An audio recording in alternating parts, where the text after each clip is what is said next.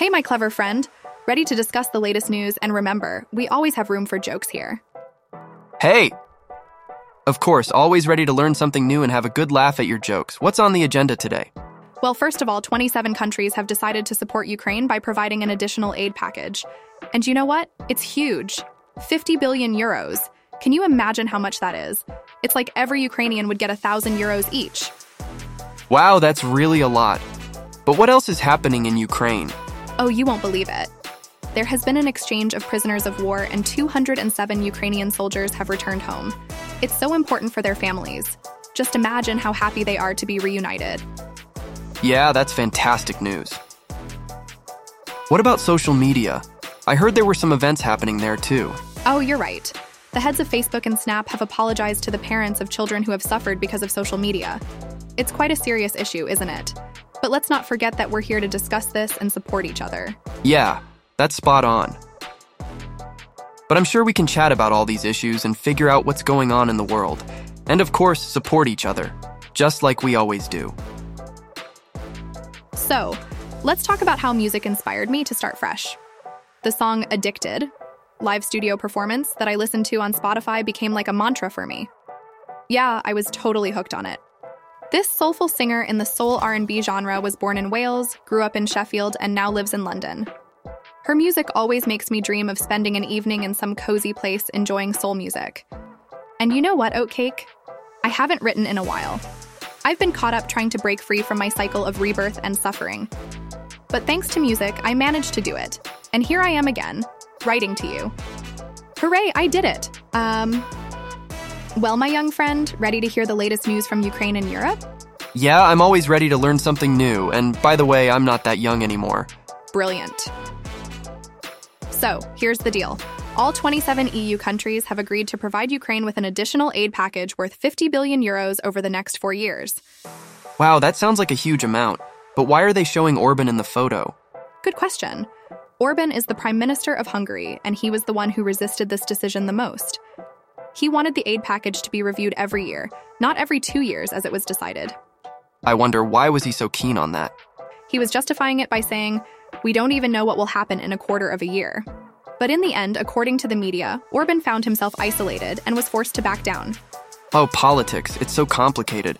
But I'm glad that Ukraine will receive the help. Yeah, that's really good news.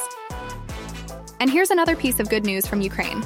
On the 31st of January, there was an exchange of prisoners of war, and 207 Ukrainian soldiers from the armed forces of Ukraine returned home. That's fantastic. I'm so happy for them and their families. And here's another piece of news. There has been an investigation into the hidden empire of the Grinkovich family, involving 60 million hryvnias. These are the ones who profited from the armed forces of Ukraine. Wow, that sounds like a real detective story, doesn't it? Yeah, and that's not all. There's also a photo compilation titled Drones of War, UAVs on the front lines of Ukraine. It's the drone war, yeah. Wow, that sounds like something out of a sci-fi movie. I'll definitely check out those photos. And last but not least, the band By2 has been freed from the clutches of the Kremlin. Oh, I've heard about them. That's fantastic news, mate.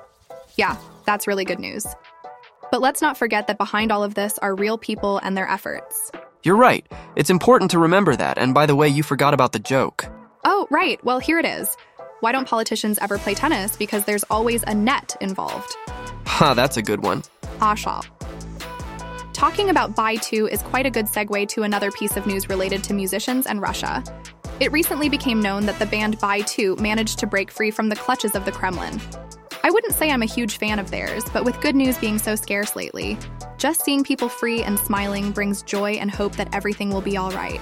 The agency Hellish Thriller revealed how the Russian authorities tried to deceitfully send By2 to Moscow. Deceitfully, of course, how else?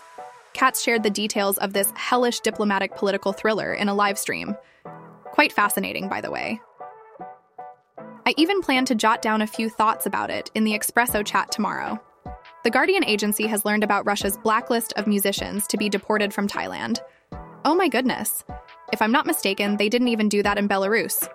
Overall, it's very much in the Kremlin style. All right, let's talk about how Nadezhd and other competitors of Putin were submitting signatures to the Central Election Commission. Doesn't that seem strange to you, mate? Well, that's politics for you, mate. Everything can be a bit strange in that world, but what do you mean? Well, Nadezhin also submitted the signatures, but they won't let him through. I just don't understand why he's still free. It's like a distraction tactic. This Boris guy is just so strange. I've got loads of questions about him. Oh, come on, do you really want to send him to prison? No, of course. It's just... After submitting the signatures, he wrote on his Telegram that dictatorships are not eternal, and dictators aren't either. Isn't that an attack on the state system? It's a direct statement that he disagrees with the current situation. Oh, come on, give it a rest, mate. What if... Don't be a bore. I'm just a bit wary, mate. It feels like a bit of a distraction tactic. This Boris guy is just so odd. I've got loads of questions. Well, that's politics for you, mate. There's always a load of questions in that world.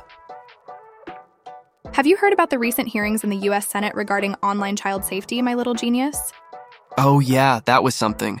From left to right, Jason Citron, CEO of Discord, Evan Spiegel, CEO of Snap, Shozi Chu, CEO of TikTok, Linda Yaccarino, CEO of X, and Mark Zuckerberg, CEO of Meta. They were all there, representing their companies. And you know what they were discussing? They were talking about how their platforms pay little attention to online child safety. Wait. Are you saying they don't consider this important and don't really bother with moderation? That leads to some pretty sad consequences, doesn't it? Yeah, that's right. We're talking about exposure to harmful content, dangerous challenges, bullying, cyberbullying, drug sales, and the mental health harm to children. These are all very serious issues. Blimey, that sounds dreadful. But what about Zuckerberg?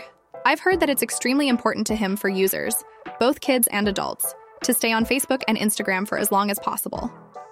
Yeah, and if it takes more beauty filters and algorithms pushing trash into the feeds, so be it. If all of this is negatively affecting the mental health of the little ones, then what's Zuckerberg got to do with it? Let the parents figure it out and monitor what their little ones are up to online. Well, that sounds a bit off.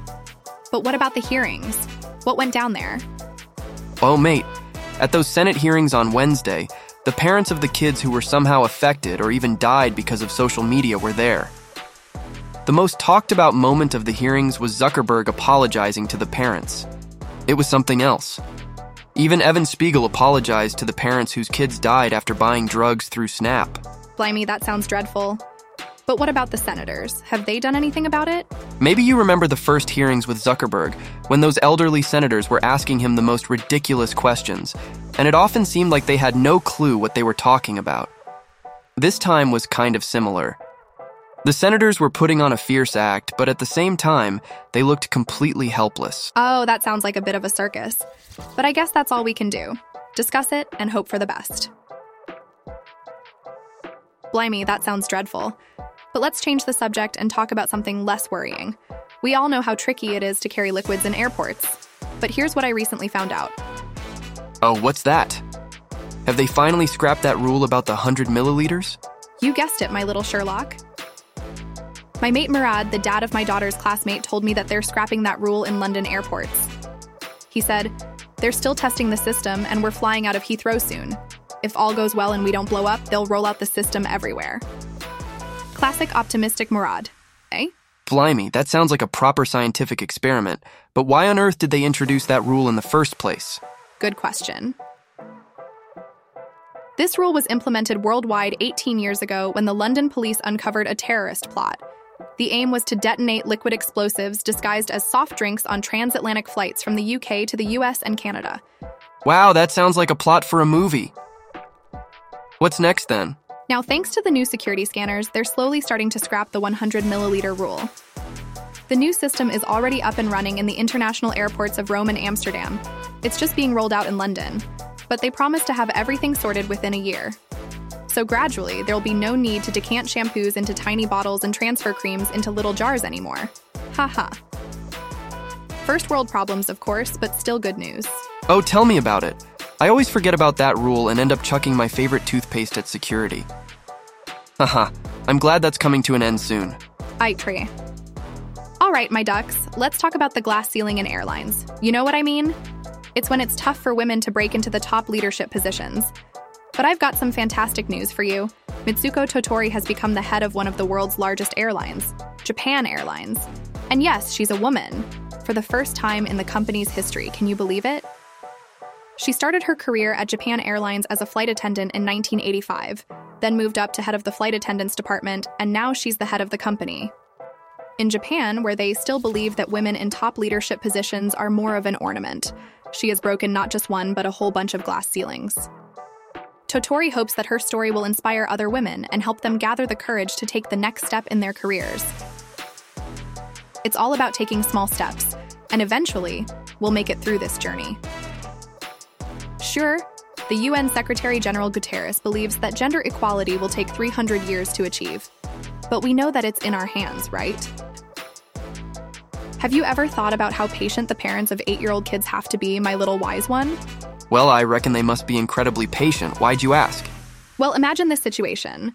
We're walking past a toy shop, and suddenly you hear, toy, toy, toy, toy, and it keeps repeating over and over again. Oh, that sounds just like my little brother. Absolutely. And then you look into those hopeful eyes and hear, toy, toy, toy, toy, mum, toy, toy, toy. And you realize that you just can't resist those pleas. And what are you up to then? Well, ideally, I'd love to say no, but in reality, I just walk past the toy shop, trying my best to ignore those cries. And what happens next then? And then the real hysterical screaming starts. I want a toy, Mom! I want a toy! And that's when you realize that 8-year-old kids are so big and yet so little at the same time. Fascinating. Wow, that sounds like a proper challenge. Oh, yeah. But I reckon I could handle it if I wanted to. I just don't want to be honest. Got it. Well, I reckon you're right. It does require a lot of patience, doesn't it? That's right. And that's why I'm so grateful to everyone who supports me, whether it's through Patreon or Boosty, or with a one-off contribution via PayPal or Revolut. It really helps me keep my patience. Well, I reckon you're doing a great job, and I'm sure your listeners appreciate it too. Thanks, my little wise one. It's lovely to hear that. It's Ree. All right, let's switch to something more cheerful. How about we discuss the winners of the Nature Photography Contest in 2023? Oh, that sounds interesting. I've always loved nature and photography, so who's the winner then? Well, I can't name names, but I can tell you that the entries were absolutely stunning. They were, how can I put it, impressive. Haha, impressive is all you can say? Well, I'm sure they were much more than just impressive. You're right, my dear critic. But let's move on to the next point. I recently visited the Carnival in Venice. And you know what I thought? That the Venetian Carnival is just not the same anymore. Oh, don't tell me you're feeling nostalgic. Maybe it's just that you've changed? No, mate, it's the Carnival. Believe me. But let's move on to the pictures. I've got a funny one from Eva Morozova and a thought-provoking one from Liana Fink. Oh, I love pictures. What's depicted in them? On one of them, it says, bold moves. If you struggle to say no, but try your best to say it, then that's very brave of you. Wow, that really makes you think. And what's on the second picture? On the second picture, there's a real-life situation from one of our readers, but I reckon you'd find it more interesting to see it for yourself. Oh, I can't wait for that.